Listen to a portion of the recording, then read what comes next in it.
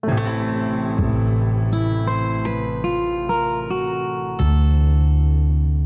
to the June 2022 edition of Discourse, our critical take on the category of religion in the news and current affairs.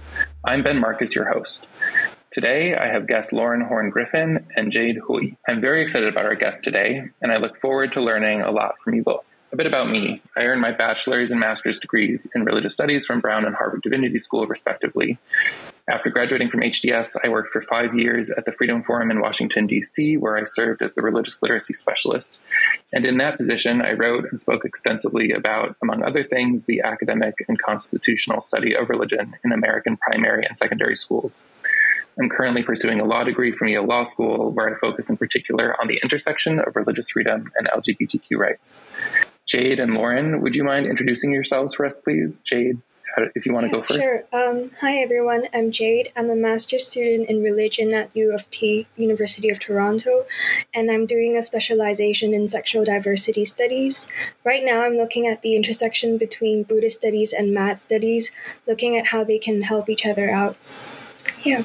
Great. Thank you so much. And Lauren? Hi, I'm Lauren. I am Assistant Professor of Religious Studies at Louisiana State University. I am interested in religion, media, technology, and politics. My first book looked at historical media. It was on the early modern period. It's called Fabricating Founders, and it looks at discourses of origins and how those were reimagined and reworked in post-Reformation England. Now, my work looks at contemporary social media and Catholic communities. I'm looking particularly at discourses on modernity and tradition and how those play out in lots of different spaces. Great. Thank you so much. And Lauren, I guess while we're on you, I thought we'd start with a topic that you brought to us. Both of us actually wanted to discuss topics related to the U.S. Supreme Court, and you in particular were interested in kicking us off with a discussion about abortion and funding, abortion, including the recent draft decision by Justice Alito and Dobbs. Can you tell us a little bit more about what you were thinking about that draft decision? Yeah, so the draft decision was really interesting for me as someone who's interested in thinking about discourses on origins. So in that draft, Alito claimed that abortion is not a, quote, deeply rooted tradition, but is it? And so I got to thinking about how claims to tradition are often sort of act as religious, right?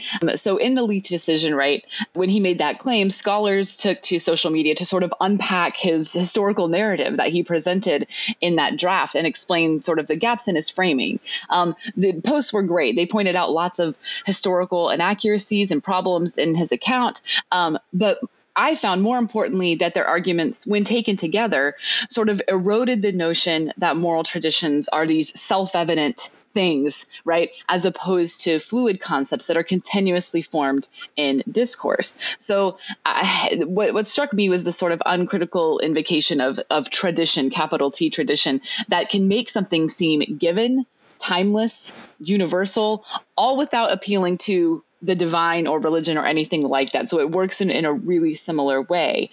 Many threads, when scholars took to Twitter and TikTok, which is where I consumed all of this content from historians out there. And a lot of them obviously pointed out that the history and tradition in both America and England, which Alito drew on in his draft, that they considered abortion a crime only if it happened after quickening or when the mother could feel the child move around 20 weeks. Others focused on Alito quoted this 17th century English jurist, Sir Matthew Hale, and explained how Hale had that whole invocation of Hale exemplifies that abortion discourse has long been part and parcel with a whole bunch of other patriarchal stuff like marital rape and burning women as witches, which Hale also supports in the document that Alito quotes. Other people ask questions about who is writing, right? So the history, who's writing the tradition, right? And who in what communities is it deeply rooted, right? So scholars combed the draft to see that he cited 75 legal scholars, only 4 are women, and he cites himself more times in the document than all women combined. So again, who's speaking? On the other hand, so they sort of poked holes in Alito's narrative in that way. But on the other hand, Black and brown scholars pointed out that that this has been, unequally applied, right?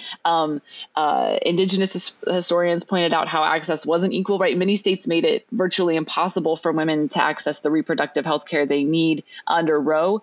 There was lots of stories on Twitter of largely white young professional women who had sought things like tubal ligation and were denied, while on the other hand, sterilization has been forced on Black and brown women in a variety of contexts. So we could ask again, and then from a different perspective, how deeply rooted was Roe in the last 50 years at all? And then how long does it have to be rooted to be deeply rooted, right? 1973, almost 50 years ago. Is that long enough to count as capital T tradition?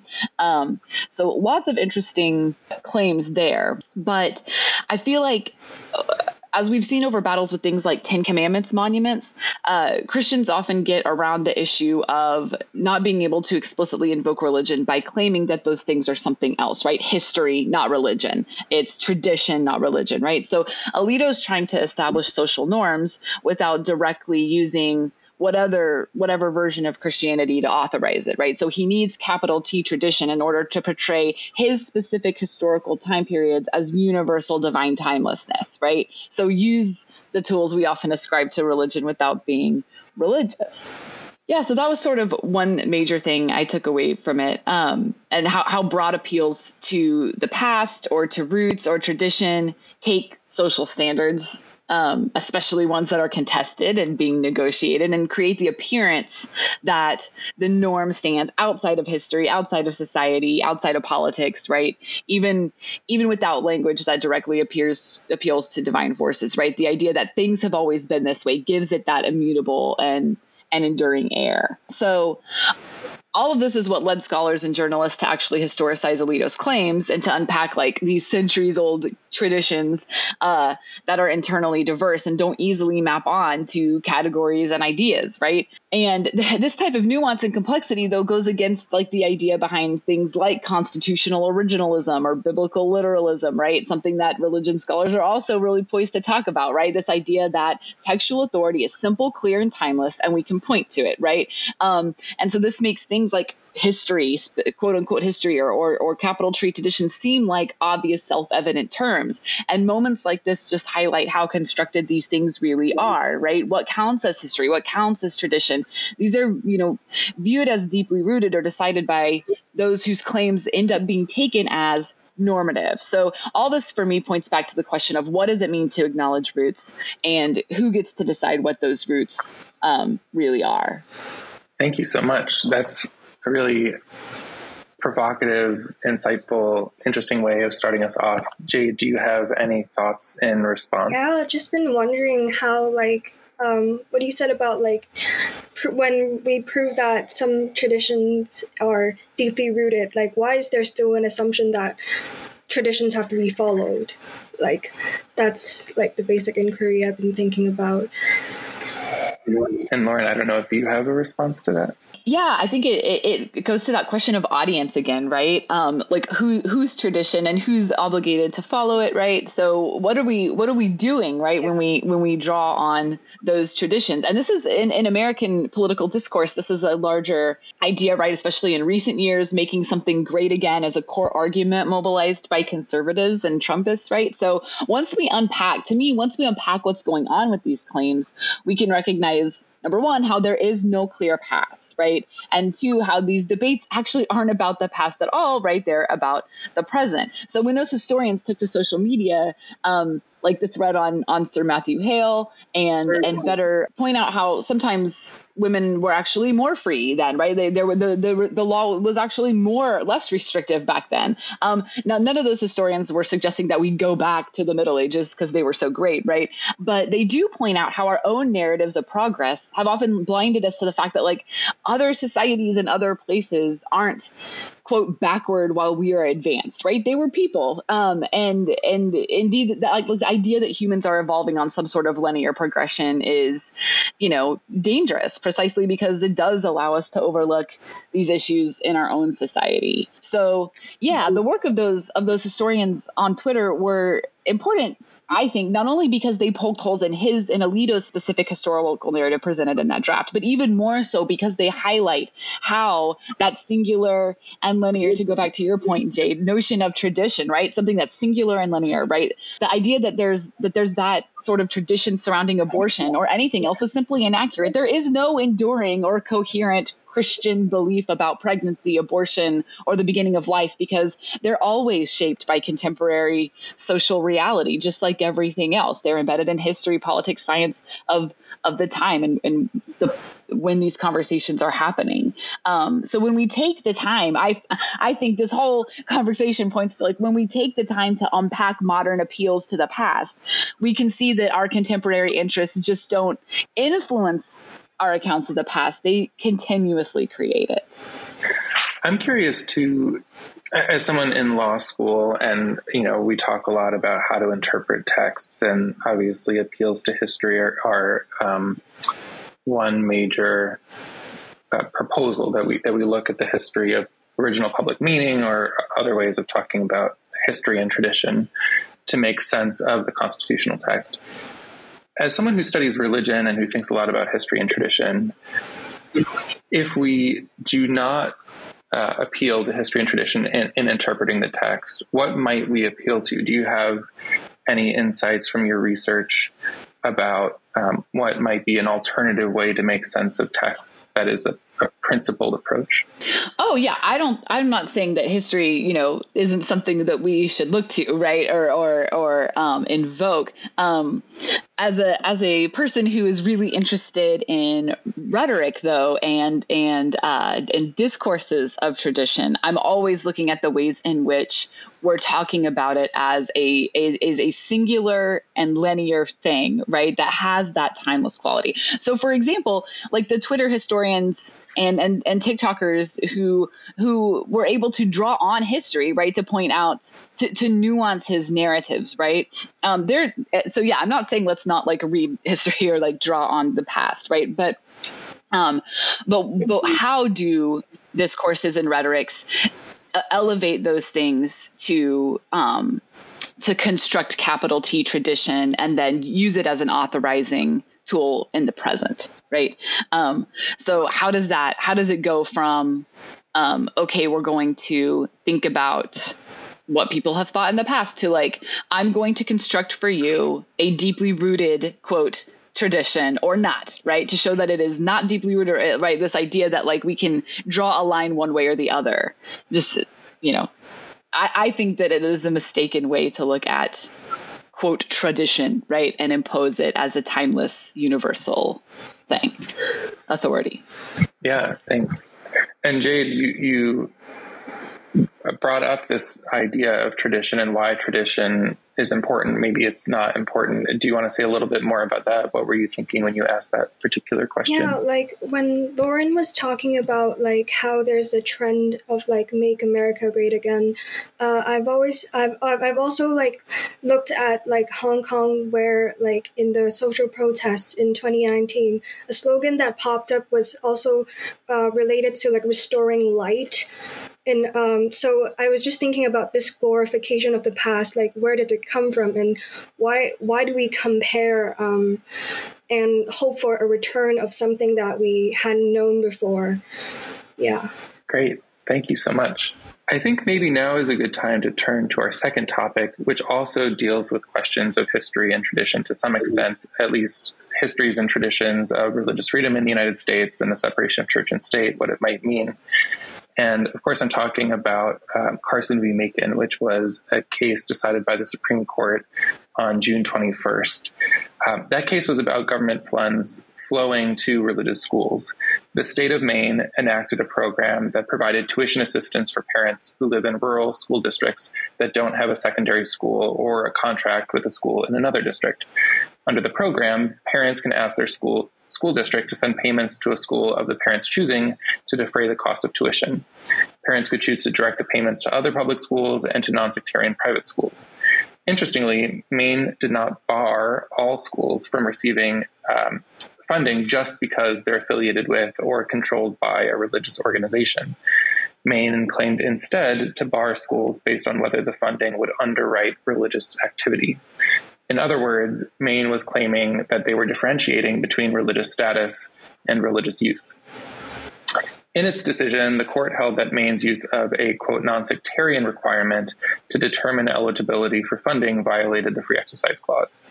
The court, quoting its earlier decision in Espinoza v. Montana Department of Revenue, reiterated that a, quote, state need not subsidize private education, but once a state decides to do so, it cannot disqualify some private schools solely because they are religious, end quote.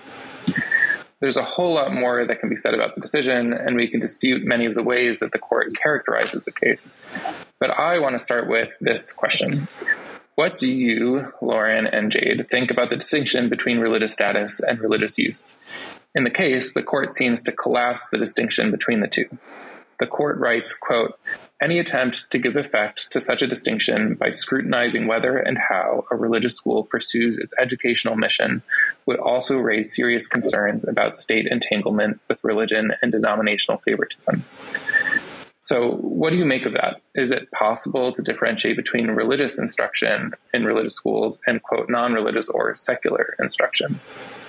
I don't know if either of you has any thoughts about those questions.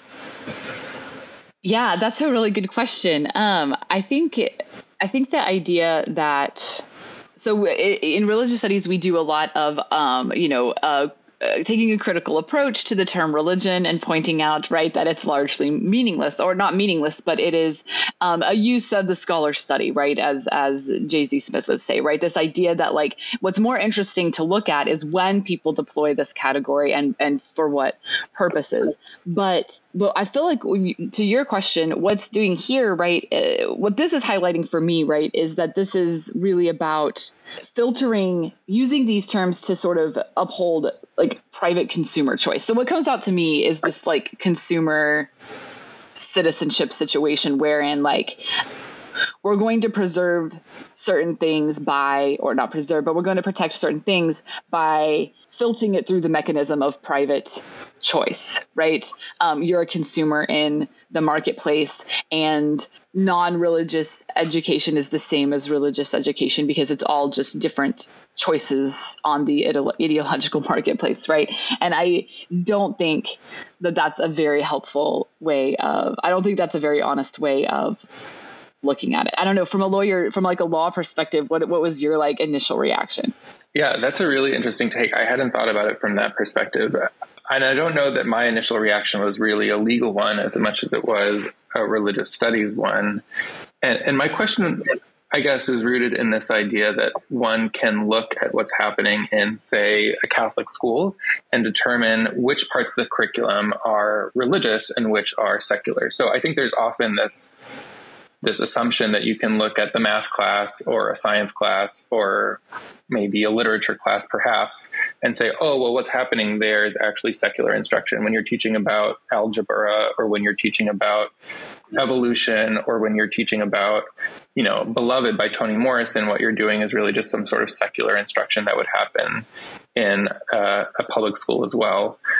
And I think what the conservative justices point out, and I'm not sure that they're incorrect in saying this, is that in many religious schools, there's at least a self-conception that what they're doing in all of those subjects is religious, that when you're teaching about science or math or literature in a Catholic school, you can't disentangle the religious aspects of the instruction from the quote-unquote secular aspects.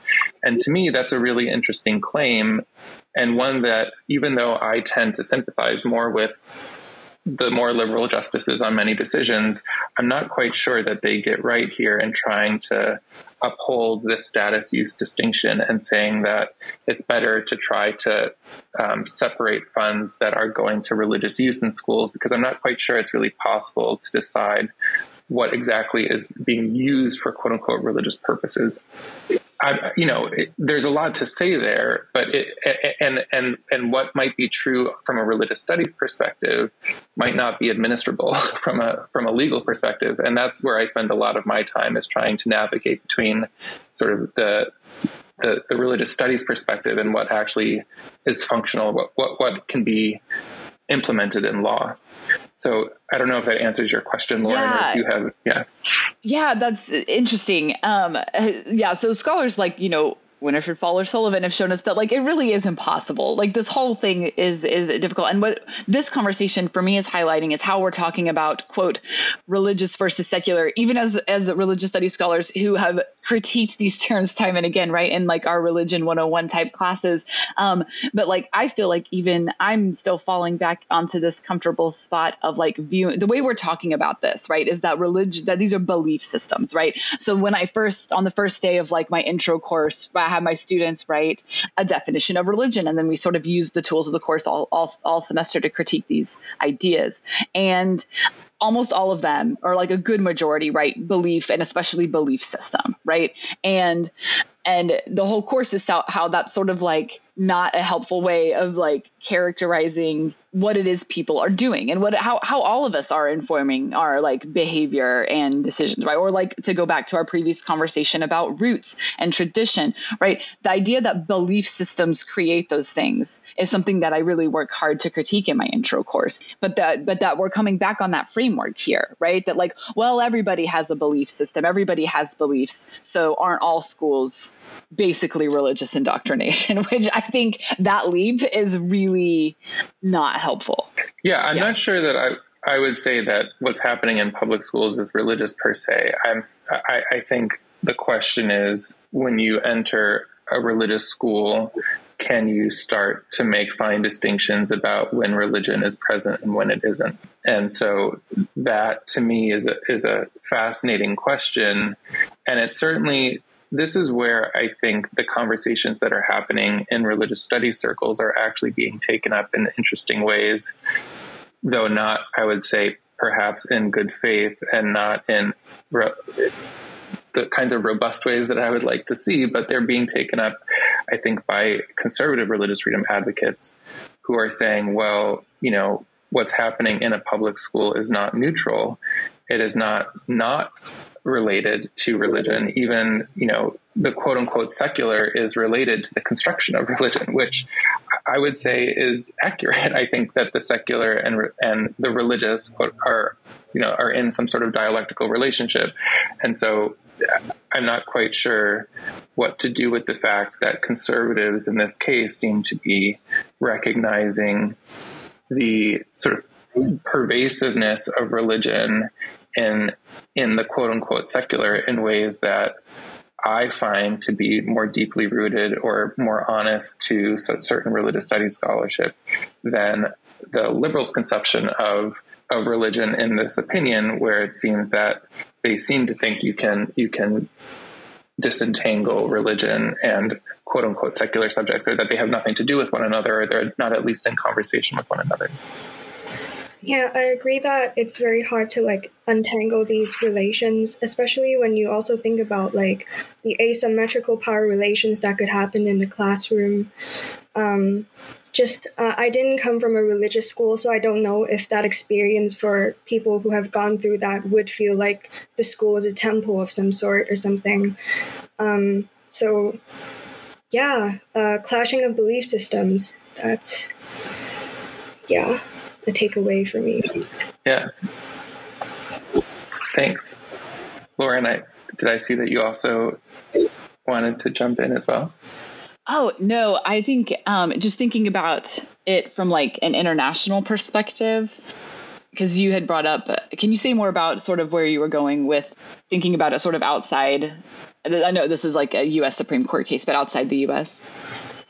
Yeah. So another question that I had about this case is that the response has been quite fascinating, again, from kind of a religious studies perspective. So there are a number of organizations, especially on the left, who have characterized this as further erosion of religious freedom in the United States. And I certainly think that there are a lot of very convincing arguments that one might make that this is definitely a departure from how we've conceived of religious freedom in the past, especially how we've thought about the Establishment Clause and the restrictions that the Establishment Clause might put in place on government funding flowing to religious schools. But if we take a step back and sort of think about religious freedom paradigms from an international perspective, there are a number of different countries that we might think of as having robust religious freedom commitments, including, for example, the United Kingdom, where government funds regularly flow to schools, including religious schools. And we don't always, I think, necessarily see that as an indication that those countries have no religious freedom commitments. And so I'm sort of curious how that might play out as we see religious freedom jurisprudence shift in the United States, and what looks like increasingly as we see a court that's willing to have government funds flow to religious institutions, not only religious schools, but even things like religious adoption agencies, for example, which we saw recently. What does that mean? And I guess what I'm thinking about when I think about the difference between the UK, for example, and the United States, is that it's my understanding that in other countries, the government might provide funds to religious institutions, but the government also retains the ability to condition those funds on certain things like anti-discrimination protections. And so I think that, to me, is where I'm very keen to see where we go in the United States. I would say concerned to see where we go. It seems that not only are we moving into a space that looks to me a little bit more like, for example, a British model, where government funds can flow to both public and private schools through this voucher mechanism. Although, obviously there's differences, vouchers versus not here in the UK, but the flow of funds, but I want to see what happens with anti-discrimination protections. Will there be any controls that the government can put on those funds? Yeah, that's a really great question. And that's why thinking about this outside of a U.S. context is hard for me, because I view it in light of U.S. history, right? So in light of segregation and Brown v. Board, and thinking about how discourses on religion often are discourses on race and other things, right? Sexuality and gender. The Carson v. Macon case, right, explicitly discriminates against LGBTQ people. And so what is that, right? So how are discourses on religious freedom also discourses on race, gender, sexuality, ways of talking about all of these other things? And what are the protections going to look like or not, right, for those folks? Yeah, it's interesting that you bring up, obviously religious freedom discourse in the United States is deeply embedded in questions of race, gender, sexuality. And in particular, your question makes me think of the work of one of my colleagues, Dr. Sabrina Dent. We worked together at the Freedom Forum, and she really led this initiative of thinking about African American perspectives on religious freedom, where they brought together Black scholars from around the United States to talk about religious freedom from a African American perspective, Black perspective.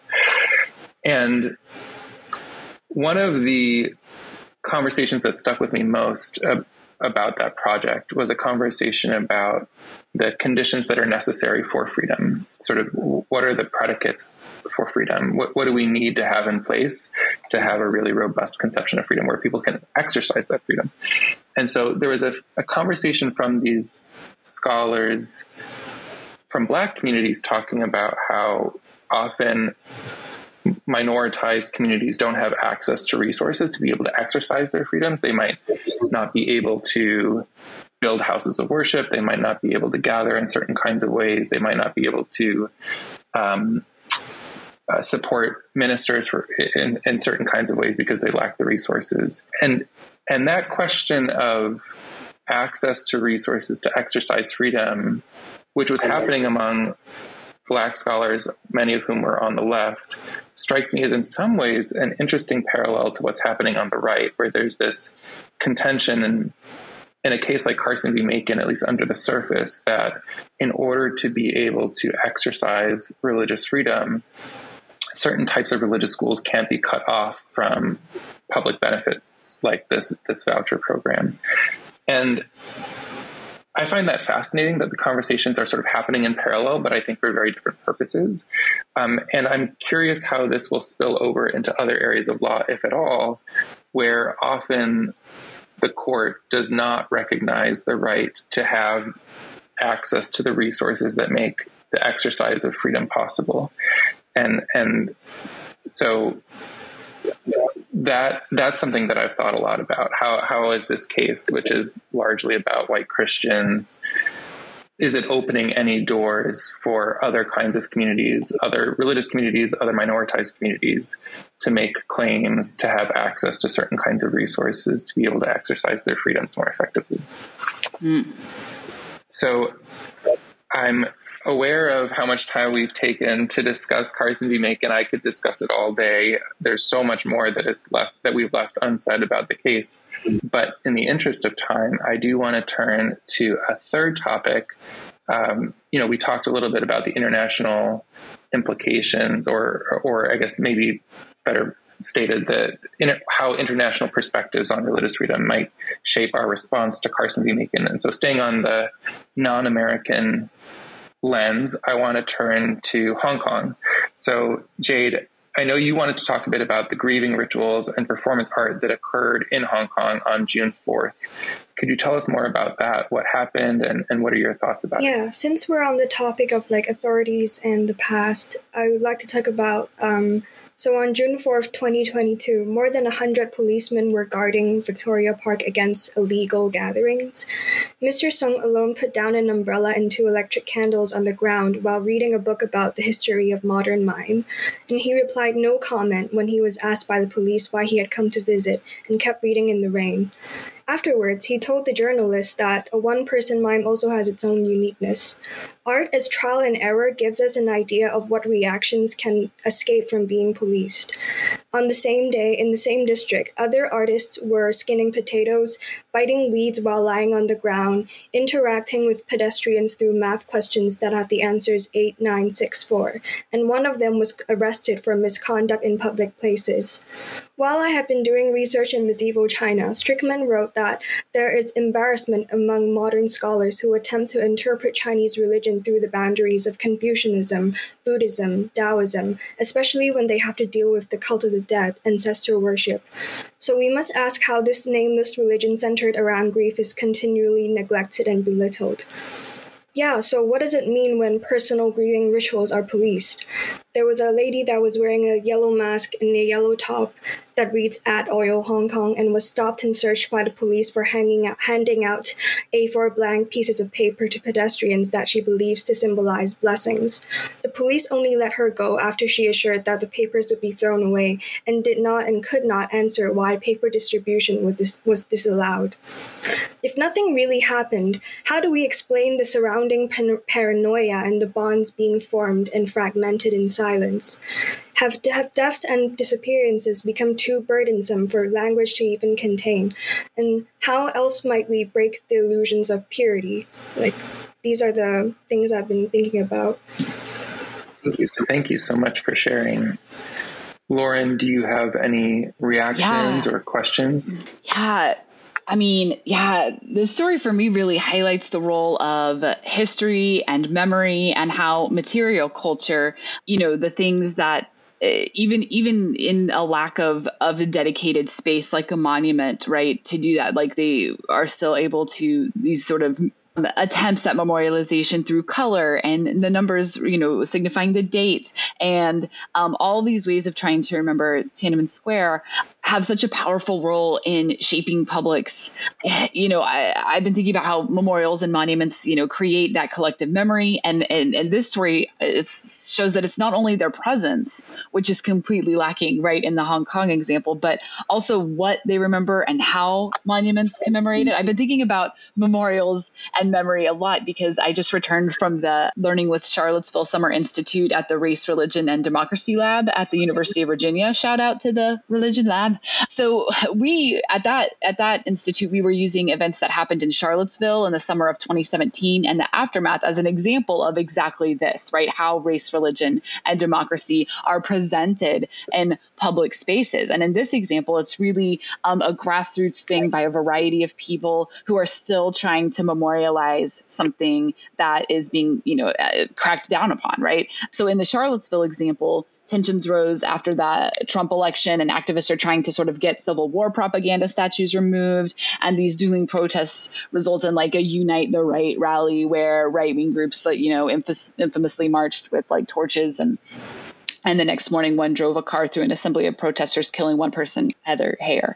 So what this story made me think about is that how it doesn't just shape like a capital O, our collective memory, but there are a variety of publics shaped by material culture and memorialization that are reading these events differently, right? In a lot of different ways. So as you were saying, Jade, there's no like one, particular response. There's no like the Confucian way of or the, this is a Buddhist practice. Like there's a lot of ways of creating ideas in these spaces and in the silence, right?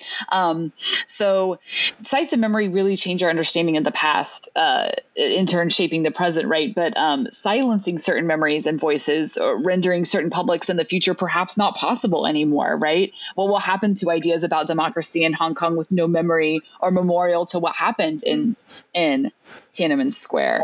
I also read a story when you had brought that up. I read a story about the removal of a monument, which was called the Pillar of Shame, that had stood initially in Victoria Park, right? But before being moved to the University of Hong Kong. And I read about the student union that would wash the statue every year to commemorate the Tiananmen massacre. And I thought about that name, Pillar of Shame, and how that really draws out the affect of shame and puts it on the state, right? There are religious studies scholars like Donovan Schaefer who bring out that aspect of all of this affect to shed light on how sort of that rhetoric also shapes what's going on in this situation. So this crackdown both on public gatherings and rituals, as well as that statue removal a few months ago, will certainly reshape these publics. And I liked how you brought up the silence and sort of the ways in which a variety of people are still trying to grieve and remember and memorialize. Thank you so much for your calm. Thanks, Lauren. Go ahead, Jade. I was going to ask if you wanted to respond to Lauren's. I just wanted to like add one point, like the Pillar of Shame part that you mentioned just now. It made me realize that like the Chinese character for shame, you need ears and a heart for shame to like experience shame. I was just thinking about that little detail. Yeah. That's really interesting. You. Go ahead, Lauren. Oh, I was just going to ask if the sort of the removal of that statue and the recent crackdown on memorialization, how are people carving out ways to memorialize this, right, for memory? I know you mentioned a few examples, but are there concerted organized efforts, or is it really like individuals trying to take some small acts of grief and memorialization? Group gatherings became more infrequent after COVID. And then there's this activist, Luriuk Lin, who was holding 3 bundles of white chrysanthemums and was warned that her actions may be against Hong Kong national security laws. Even when she was crying and like asking what crime is committed through grieving, the policeman warned papier-mâché offering shops not to sell her underworld currency and clothing. They say that like silent tribute individually is okay, but like if you burn anything outside like the liaison office of the Central People's Government, then that would be committing a crime. So you get the sense that like people are coming up with creative solutions, but they have to like not hit a point where it accumulates and becomes like violating like the Hong Kong national security law. Yeah. I have one question. When we were talking about Carson v. Macon, I was pondering in my head how someone in the UK, for example, might think of what's going on in the United States, whether their reactions might be different than some of the folks in the US responding to it. And I'm curious, as someone now who's based at the University of Toronto, do you feel like that gives you a different perspective on what's happening in Hong Kong? Or do you see that your community in Toronto is responding differently, or does it provide a new lens at looking at what's happening in June 4th, for example? Yeah, and to be honest, this stance is like continually being updated, like because like news in Hong Kong are also like being updated as well. Like very recently, like politicians have been saying that Hong Kong was never a colony. So I'm sitting here like in my university thinking about what I've been learning about post-colonial studies and what could that perspective, like once that perspective is taken away, once we stop using a post-colonial lens to look at Hong Kong, what's left about there? So like been thinking about like the consequences of what people say about Hong Kong and how that affects my identity in the making as well. Thank you for bringing that up. So I'm aware of the time, and I'm wondering if either of you want to close us out by reflecting on all three of the conversations that we've had. It sounds like there have been some interesting strands that have woven them together, including conversations about history and tradition, the discussions that we've had about, bringing an international lens and how that might shift the way that we talk about these issues, whether it changes the stakes, whether it reveals some of our own assumptions about what religion is, what freedom is. Do either of you want to offer any closing reflections about the conversations and what might bind them together or distinguish them? Yeah, totally. For me, I just keep coming back to the ways in which discourses on the past are mobilized for a variety of uses in the present and create a variety of publics, right? We create different groups rhetorically in naming them, right? So the ways in which, whether memory is created in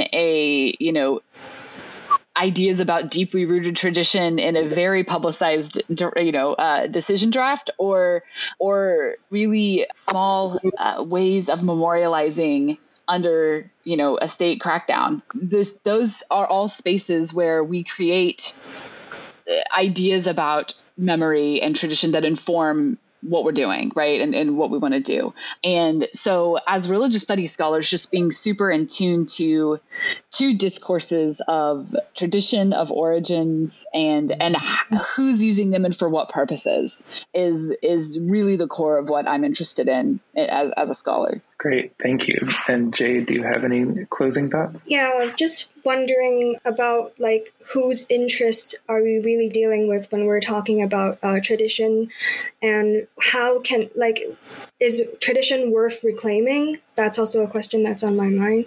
And what are the strategies in which we can reform traditions or come up with new ones? Yeah. I see a lot of potential if we consider the role of creativity from the protests, from the grieving rituals that I presented.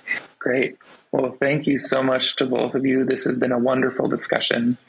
As a reminder to our listeners, you've been listening to Lauren Horn-Griffin and Jade Hui, and I am Ben Marcus. Thank you to all of you for tuning into this month's Discourse episode. Remember to check out all of the fantastic podcasts produced by the Religious Studies Project and visit the RSP website for a treasure trove of essays and other resources you can use in and outside of the classroom. Thanks again, Lauren and Jade, and I hope you have a great day. Thanks for joining us. The RSP is sponsored by the BASR, NAASR and the IAHR and is produced by the Religious Studies Project Association, a Scottish charitable incorporated organisation. Find out more at religiousstudiesproject.com. Brought to you by Managing Editors Andy Alexander and David McConaughey and Founding Editors Chris Cotter and David Robertson. Our features are edited by Savannah Finver and our Opportunities Digest by Ella Bach. Audio editing by Alex Matthews, video editing by Alison Isidore, podcast transcription by Jason Bartasius, and social media managed by Candice Mixon. Don't forget, you can support the project by using our amazon.com, .co.uk and .ca links, or donating at patreon.com/projectrs. And you can find us on Facebook, Twitter, Instagram, YouTube, iTunes, and all other portals. Thanks for listening.